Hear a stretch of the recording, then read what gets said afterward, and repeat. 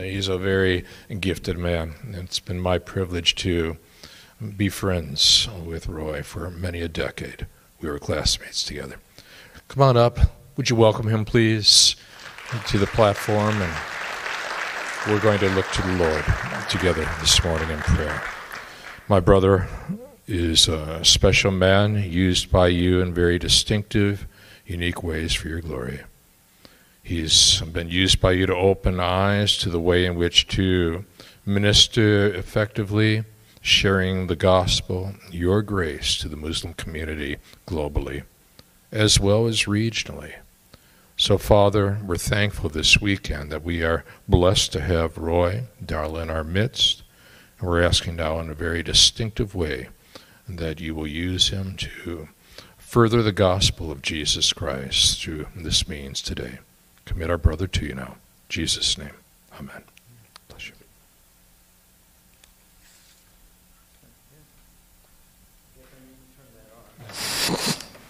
Well, it's good to be with you this morning. We have a video just to give you a little introduction about ourselves. I happen to be over 50, and I got to put these things on. Oh, there, I can read it. We serve the Evangelical Free Church Reach National Immigrant Mission in Muslim ministry in Chicago area and the U.S. We have served with Reach Global since 1985.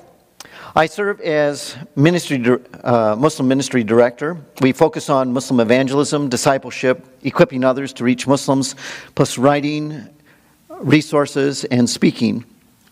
Our ministry ranges from Chicago region to throughout the U.S., plus internationally teaching Iranian believers. In the Chicago region, we have more than 500,000 Muslims. They come from around the world in all walks of life. There are more than 109 mosques, but only about 10% of Muslims attend. Many Muslims are seeking the true God and are coming to Christ. So locally, we both teach Muslim background believers in Bible studies, and we mentor others in ministry. Regionally, we have an organization and organized the Chicago Tri-State Regional Comma Network. Through quarterly meetings, we equip and encourage Christians to reach Muslims through prayer groups, testimonies, and ministry spotlights. We provide workshops on several levels and practical resources. At these meetings, people connect and they assist each other in their ministries. We have seen Muslim ministry increase and expand since the network began 5 years ago. We have now more than 200 people in 20 ministries dedicated in reaching Muslims in the Chicago area. Many churches have ministries that serve the refugee community, and God is at work in the Chicago region. Nationally, I serve as founder and director of Comma Network, the coalition of ministries to Muslims in North America that included about 300 ministries and individuals. For 20 years, we have held consultations and provided an email network for communication. Our new focus is equipping people through regional groups and developing training videos. Our website provides resources, articles, and links that you can find there. We advise ministries and connect them with ministry experts. We both speak in churches and conferences to equip others to reach Muslims and other internationals. Internationally, I have been traveling to Europe to teach Iranian pastors and church leaders for Pars Theological Center. My upcoming overseas trips for this year include to Ethiopia to train pastors of former Muslims, to Spain to help organize and teach a conference for former Muslims, and to England for a conference of Iranian leaders. 5 years ago, we produced a 6-lesson curriculum called Journey to Jesus, Building Christ-Centered Relationships with Muslims, published by Tyndale. It includes lesson material and professional videos and dramas. The book, The Burden of Baggage, First Generation Issues in Coming to Christ, has been published in both Farsi and in English to help Muslim converts grow in their newfound faith and to produce healthy churches. I'm currently researching and searching for a publisher for a follow-up book on that one. currently being called Reconstructing the Christian Life. We ask for prayer for the people and ministries that we've mentioned, and you can stop by the table that's out in the foyer for resources, articles, and Jesus movies and DVDs and more information.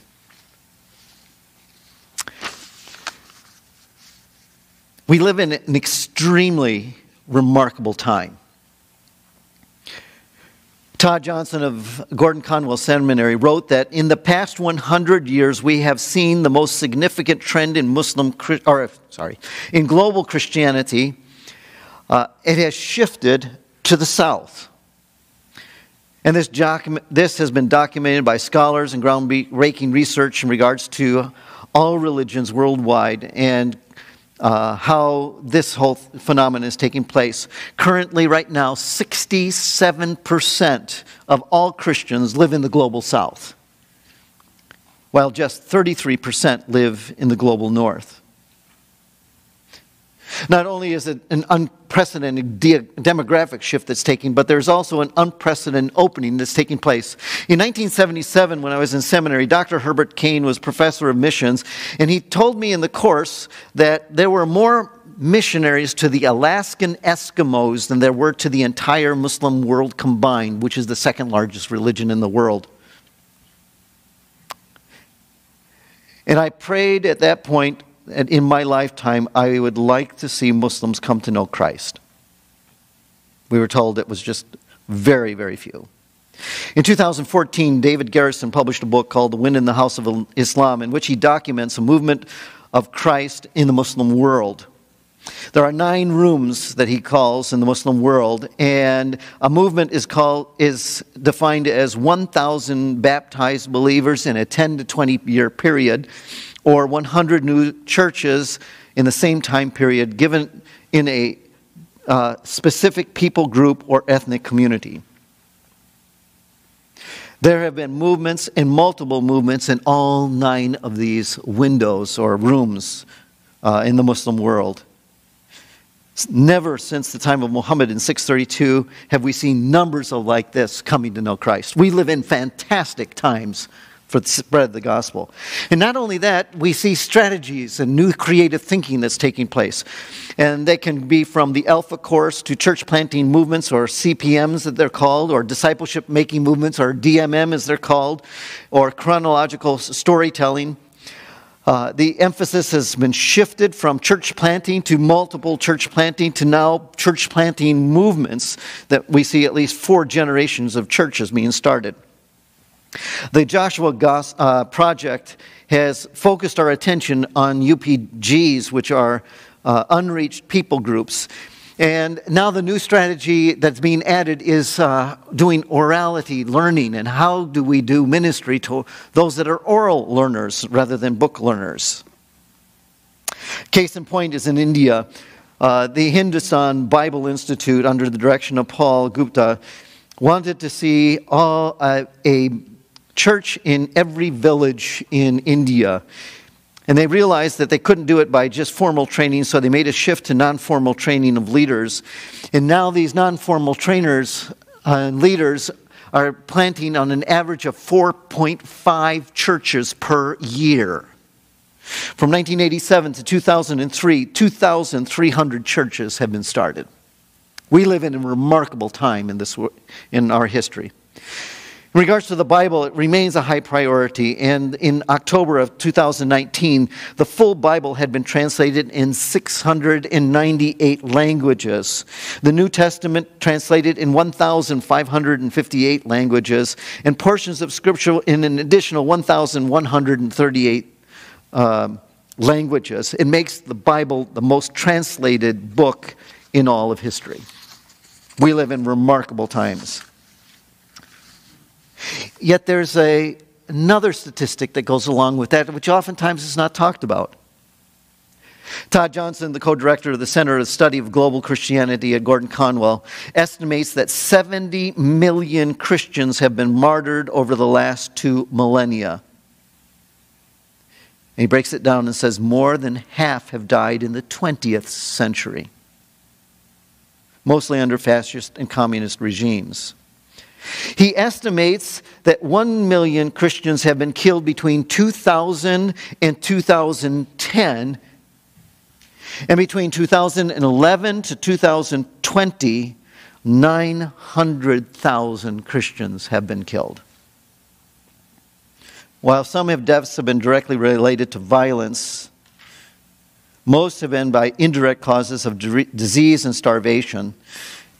And the country that's seen the most is the DRC, or Democratic Republic of Congo.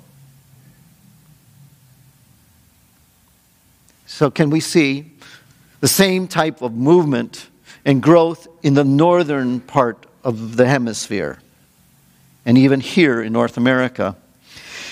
And if that is to take place, we're going to have to address America's obsession with fear. Barry Glassner, an LA bestseller, wrote this book, The Culture of Fear, Why Americans, and hear this, Why Americans Are Afraid of the Wrong Things. So in his book, he sets out to find out why most Americans are fearful and why our fears are so misplaced. We do live in a scary world, but our mission theme is to have no fear. And God addresses our fears. And luminaries, spiritual luminaries like Moses, Jeremiah, and Ezekiel were afraid to speak out, and God spoke to them and said not to be afraid. In our passage we'll be looking at in 2 Timothy 1, 6 through 12, Paul addresses the fear that Timothy was facing. And if we have an honest conversation about our fears and take to heart the 4 challenges that Paul gives to Timothy, the North American church will start to grow like the brothers and sisters of the South. Let's look to the Lord in prayer. Lord, we come this morning because we want to hear from you. We want to be obedient to you. We want our hearts to be attuned to you. So we would ask you, Holy Spirit, that you would minister to us. You would speak to us in a way that only you can do. So we commit ourselves to you and the Word. For we ask this in Christ's name. Amen. So if you have your Bibles or your device, either turn to or turn on to 2 Timothy chapter 1, verses 6 through 12. And as they're turning, I would say I'm reading from the New International Version. I work with International, so I use the New International Version as opposed to the English Standard Bible or something like that, or the American Standard, but I'm doing it internationally. So, 2 Timothy 6.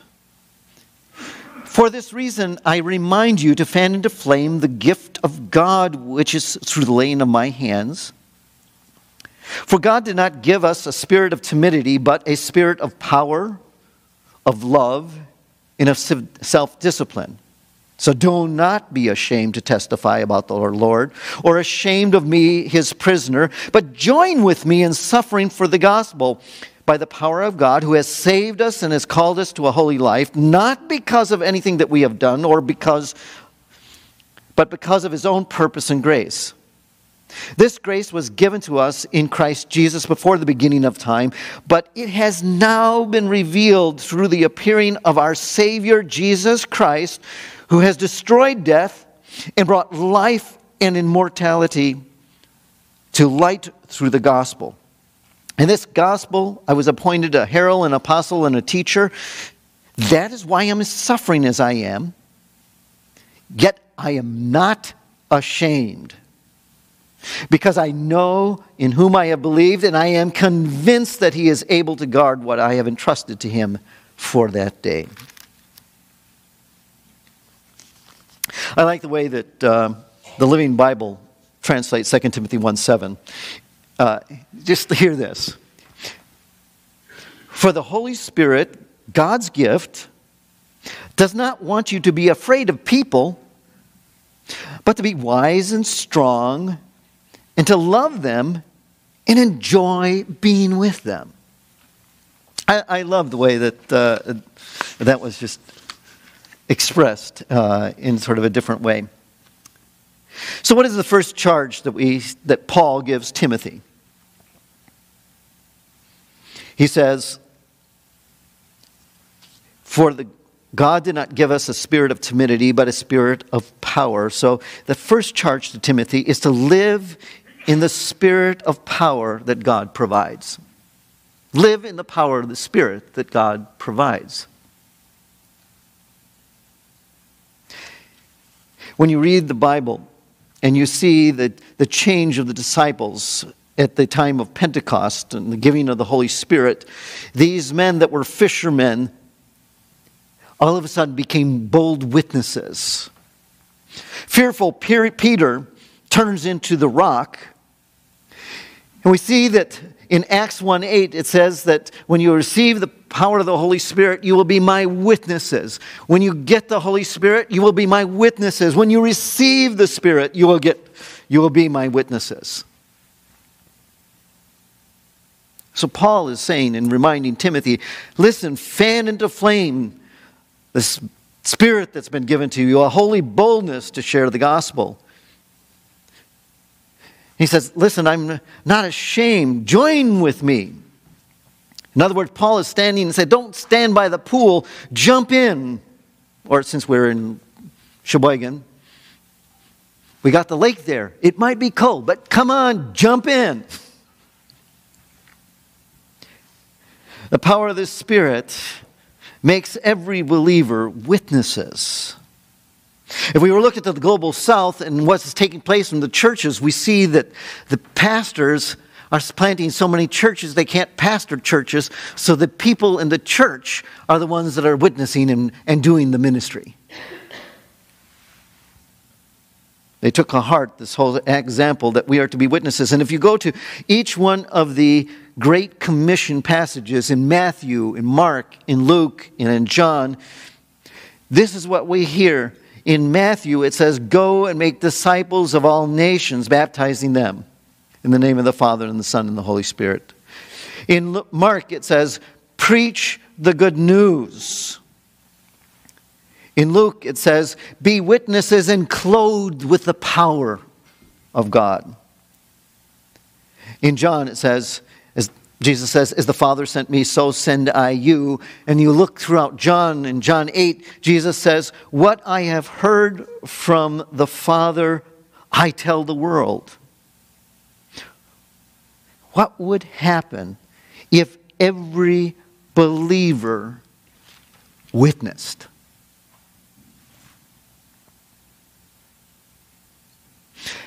It is the Spirit of God that gives us the boldness. It's kind of interesting that when Peter and John were, I think, put in prison in Acts chapter 4, and they were released, they got together, and they prayed together until the place was shaken, and then they spoke the word of God boldly. And this is what we're seeing take place in around the world in the global south, is that they spend time in prayer, praying until they are empowered by the Holy Spirit to go forth boldly and to proclaim the gospel. 2 weeks ago I was in the hospital and there was a Romanian that was there, had just had an operation, and her parents flew in. And as we were talking, I was introduced as, the pastor of the lady that was having the operation. But he had grown under communism and he had seen the darkness. And he had lived and suffered through this oppression.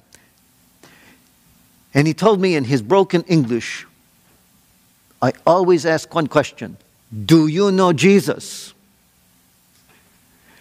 So he turns to me after being called a pastor. Do you know Jesus? This is the way that he does. He could care less whether or not it was appropriate at the moment. He could care less what people thought. He just knew that Jesus had changed him, and he went to everyone and said, do you know Jesus? I have friends of mine that come from the Muslim world, and they have seen the destruction of countries that they love, that they call home, under the darkness of Islam. There's destructiveness. And they have found freedom in Christ. I have a friend in L.A., and what he does is he goes with a placard, and he holds it up and says, "Do you know Jesus?" California, you go, I get there's some crazies over there, but it's the whole thing of the holy boldness. I've seen the other side. Do you know Jesus? Paul is saying, charge you, Timothy, stir, bring to life, fan into flame the gift of the Holy Spirit in you. And be my witnesses and join me.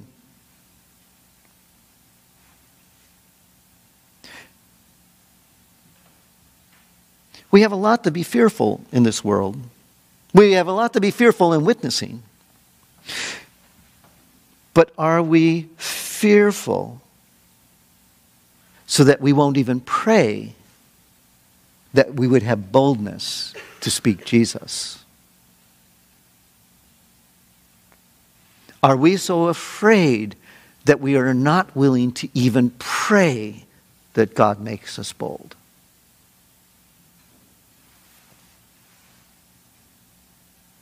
There's a second charge that Paul gives to the young Timothy.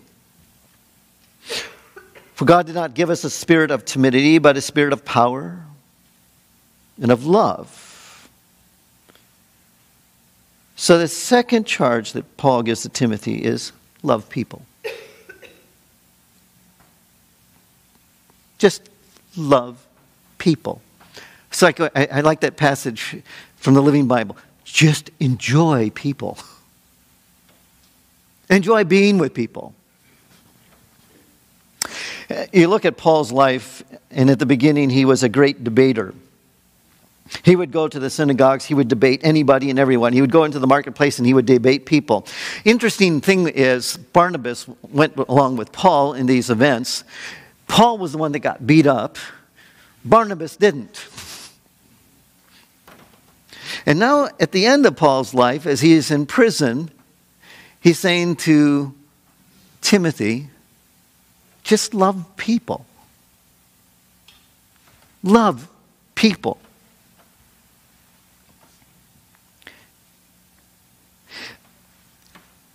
I know that when we were starting our ministry, one of the big questions I was debating was, do I go the apologetic route?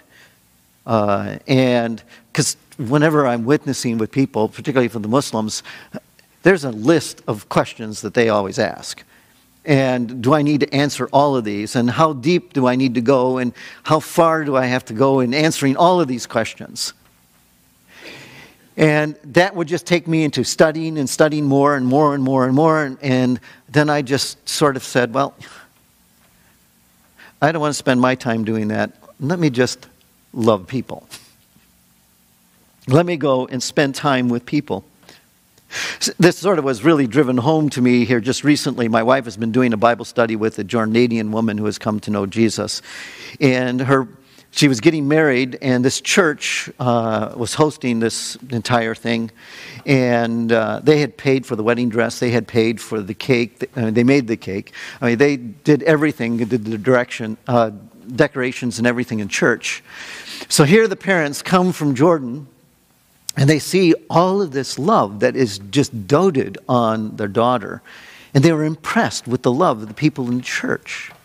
Well, the church supported a missionary that was in that country as well, and they said, okay, here, let's go and find out, and you meet up.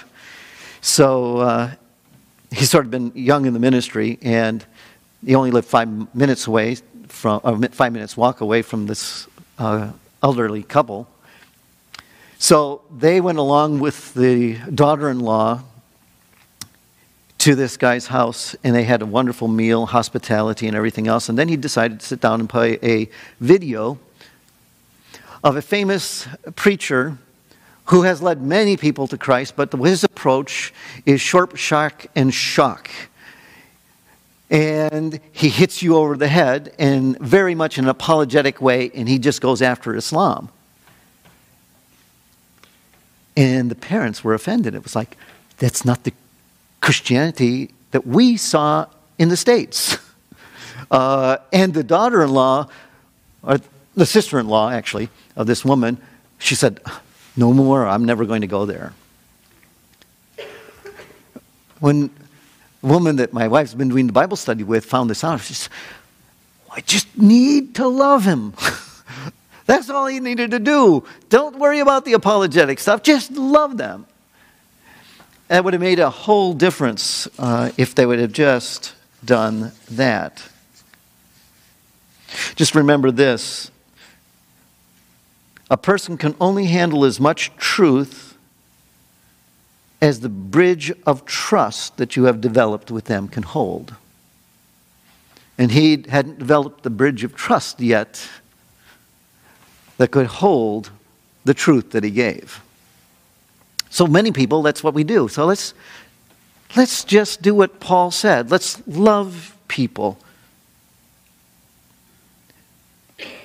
One of the things that I found that as I've been living in the area in Chicago that I'm in, we have a 1 mile strip with 30 restaurants. And I have seen 3 Middle Eastern restaurants start and 3 fail. And there was a new one that took over in the same strip mall, and it was also a Mediterranean restaurant. And I just felt really burdened. And so one day I saw somebody inside, so I stopped and went over, and I thought it was open. It was not yet open. They were still doing a lot of getting the menus together.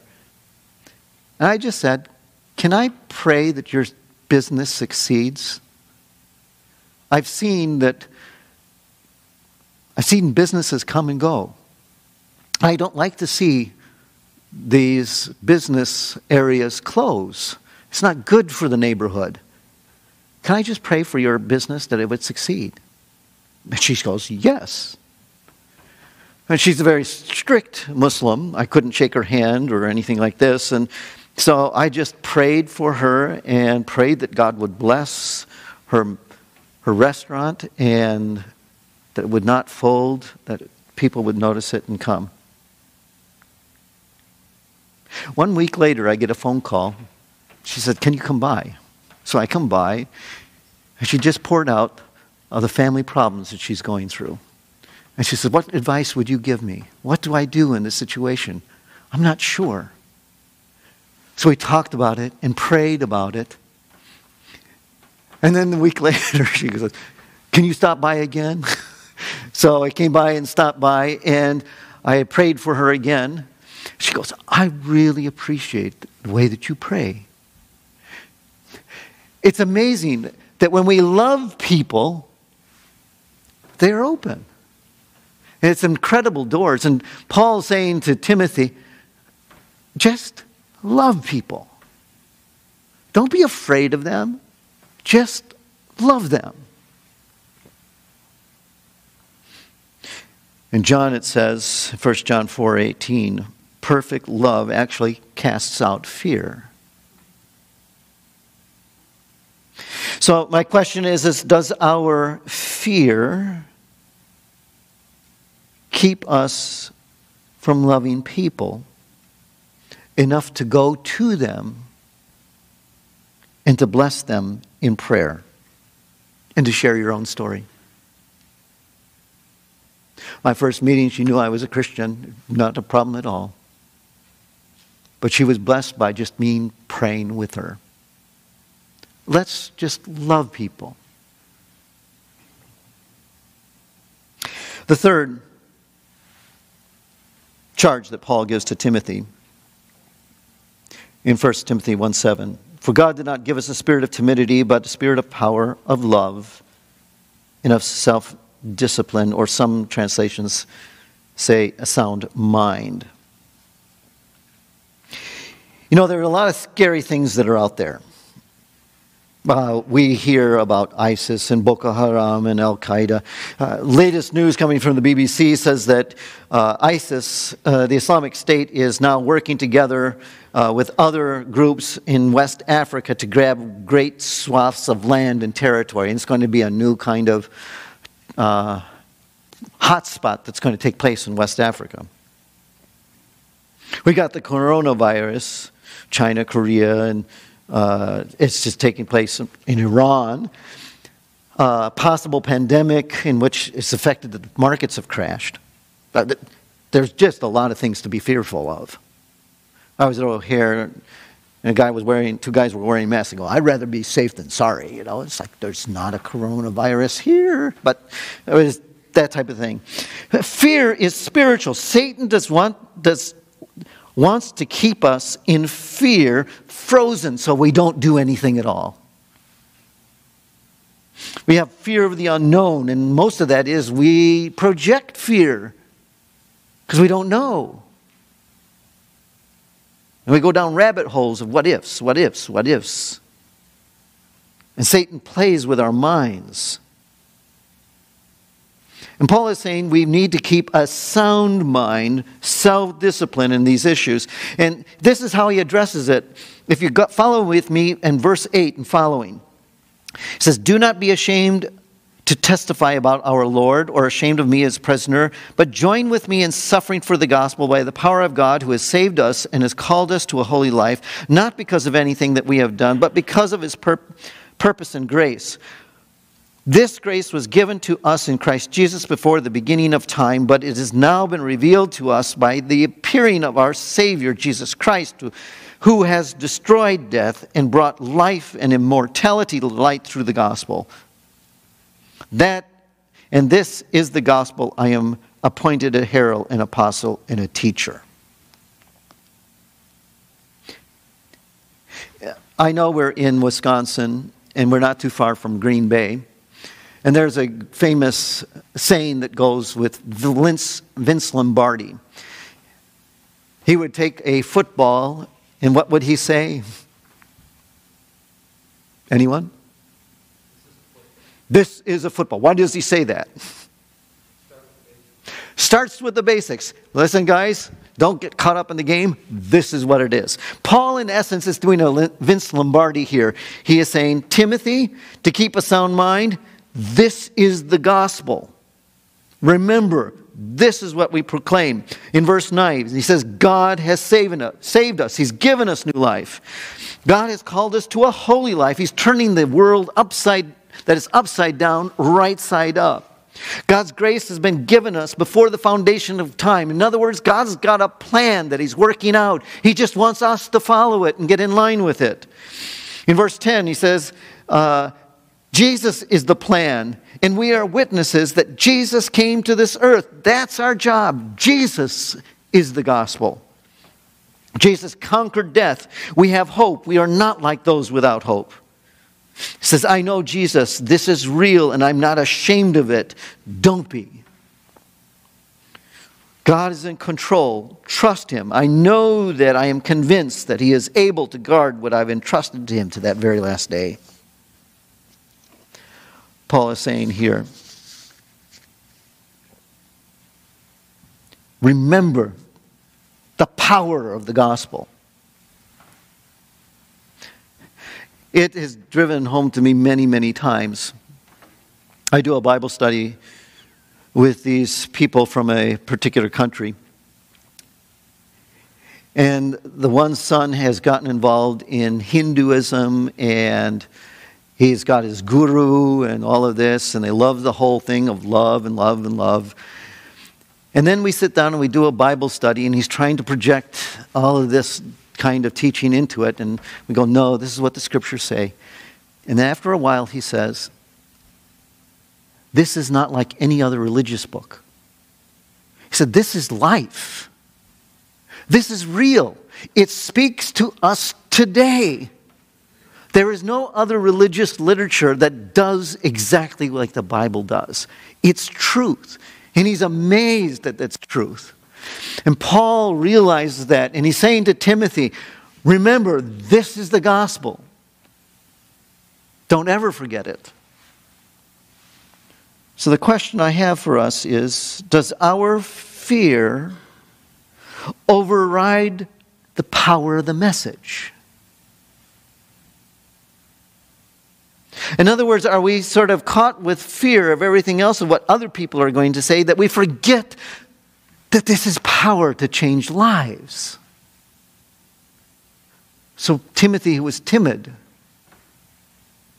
Paul said, this is the gospel. Remember it. The fourth challenge that he laid before Timothy is a little more subtle. And if you have a device, it's harder to find and follow along, but let me try to take you along on it. 2 Timothy 1:8. So do not be ashamed to testify about our Lord, or ashamed of me, his prisoner, but join with me in suffering for the gospel by the power of God. Verse 12.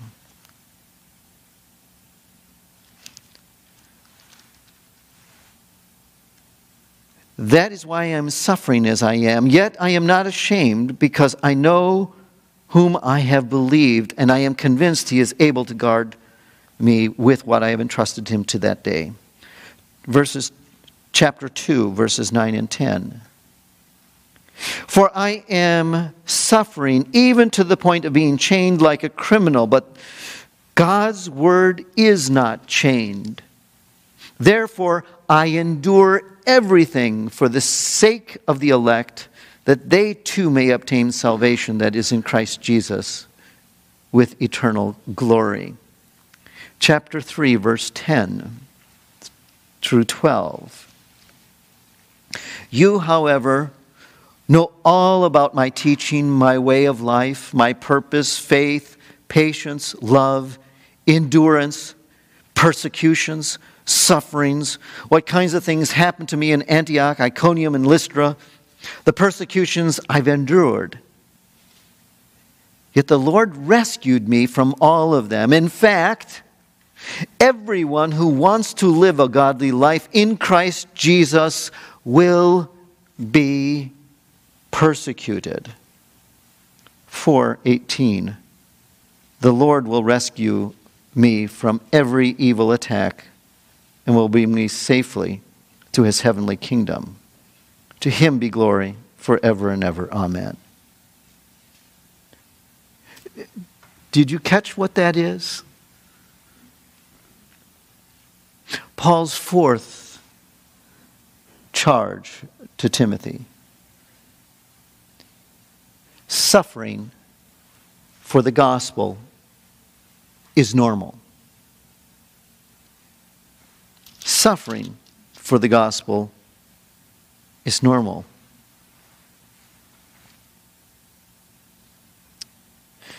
Paul had suffered an awful lot.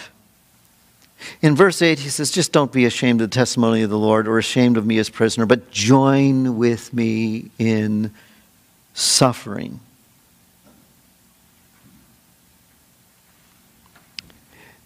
Suffering is a part of the gospel. It is a part of the Christian life. To bring really this point home, if you go to Matthew chapter 10, it is an entire chapter of 42 verses in which Jesus sends out the 12 disciples and he gives them the instructions as to what they are supposed to do when they go out witnessing. We don't have time to go through it all, but let me just say this. Verses 5 through 10 is what you're supposed to do when you go to witness. Heal, preach the good news, heal the sick, raise the dead. Verses 11 through 14 is where you're supposed to go. Go to the, not to those on the outside right now, but I want you to go to the house of Israel. And when you go, if they receive you, go, let them be received. So they were to go. Let me just sort of say this. The Old Testament example was everybody was supposed to come to Jerusalem, to the temple, and there they would find God. In the New Testament, Jesus said, The presence is no longer just the temple. The presence of God is in you. Therefore, you go and be the presence of God for those out there. And I think one of the things that we do wrong in our church is that we're working in an Old Testament model in a New Testament era. It's not that we bring people here, it's that we go to where they are. And then you go from verses 15 to 42, and it is all about persecution. How many have gone through evangelism training? Can I just see some hands? A couple. When you break down the verses, 28% of the verses is what you're supposed to do and where you're supposed to go. 75% is the cost of what it's going to be. And it goes like this. I'm sending you out like sheep among wolves. Verses 17 and 18, you will not be treated well. Verses 19 and 20,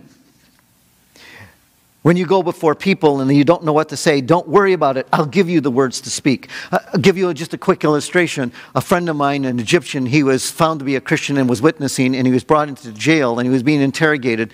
And they were pushing and really saying, how can you say that Jesus is God that Jesus died on the cross? And if Jesus is God and he died on the cross, then where did the God of the universe go when Jesus died? And he just didn't know what to say. So as he told me, he said, he prayed and was like, God, you have to give me a response. And he had one light above him, sort of your typical movie type thing of the light just over your head. So he said, if I take a rod and I whack that light, where does the electricity go?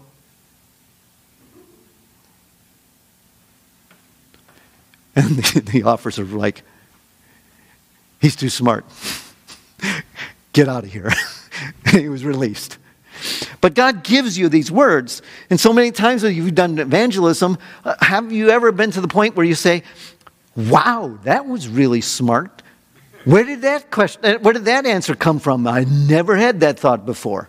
But this is what happens. God says, I'm going to give you these words, so don't worry what to say. He said this message is going to split homes. And he said, your master, you are not above your master. If they persecuted me, they will persecute you. Don't be afraid of them. You are precious to me. In fact, he says in 32 through 24, don't be ashamed of the gospel. It will divide families, but take up your cross, follow me. If you want to save your life, you will lose it. If you lose your life for my sake, you will find it. And there's a reward. 75% of Jesus' message was saying, you're going to suffer. Now go. J.I. Packer, in his book, Recovering Holiness, says this. And I want you to listen to this. This is something that we typically don't hear. Suffering in some shape or form is everyone's lot from the earliest days, though some know far more of it than others. We cherishly, shockingly, have strong illusions about having a right to expect from God health, wealth, ease, excitement, and sexual gratification. We are shockingly unaware that suffering Christianly is an integral part and aspect of biblical holiness and a regular part of business as usual for the believer.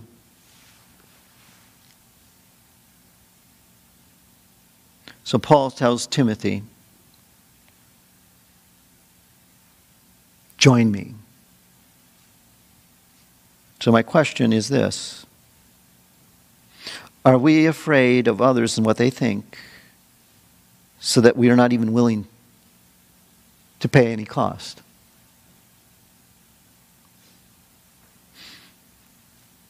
Have we so embraced the fear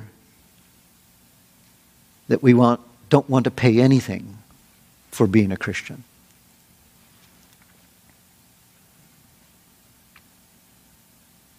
We live in extraordinary times in history. The church is expanding at an exponential rate. Christianity has shifted drastically to the south, and we are seeing an unprecedented turning of Muslims to Christ in every room of Islam. We are seeing changes from church planting to church multiplication to movements worldwide. Bible translation is expanded and expedited by technology and computer programs. Yet, we are seeing the persecution of Christians matching the remarkable growth. Paul's counsel to Timothy rings true today just as it did during his time. And will you respond to his charge that God did not give us a spirit of timidity, but a spirit of power to witness, a spirit of love to love everyone, no matter what language they are or where they come from, and a spirit of self-discipline so that we are not sucked into our fears.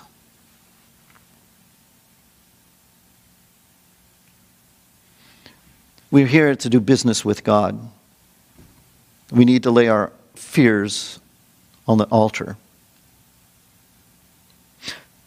So do not be ashamed to testify about our Lord, but join with me in sharing and suffering the gospel. Lord Jesus, we come before you this morning and we thank you for your word. We thank you that you have given us your Holy Spirit to empower, to embolden us to be witnesses. But Lord, Satan plays with us. Fears assail us. Media runs on fear and creating fear. But Jesus, help us to embrace your message, that we might be bold, and that we might join our brothers and sisters in the South and suffer for witnessing for you, so that your name might be honored, glorified, and lifted up. For we ask this in Christ's name. Amen.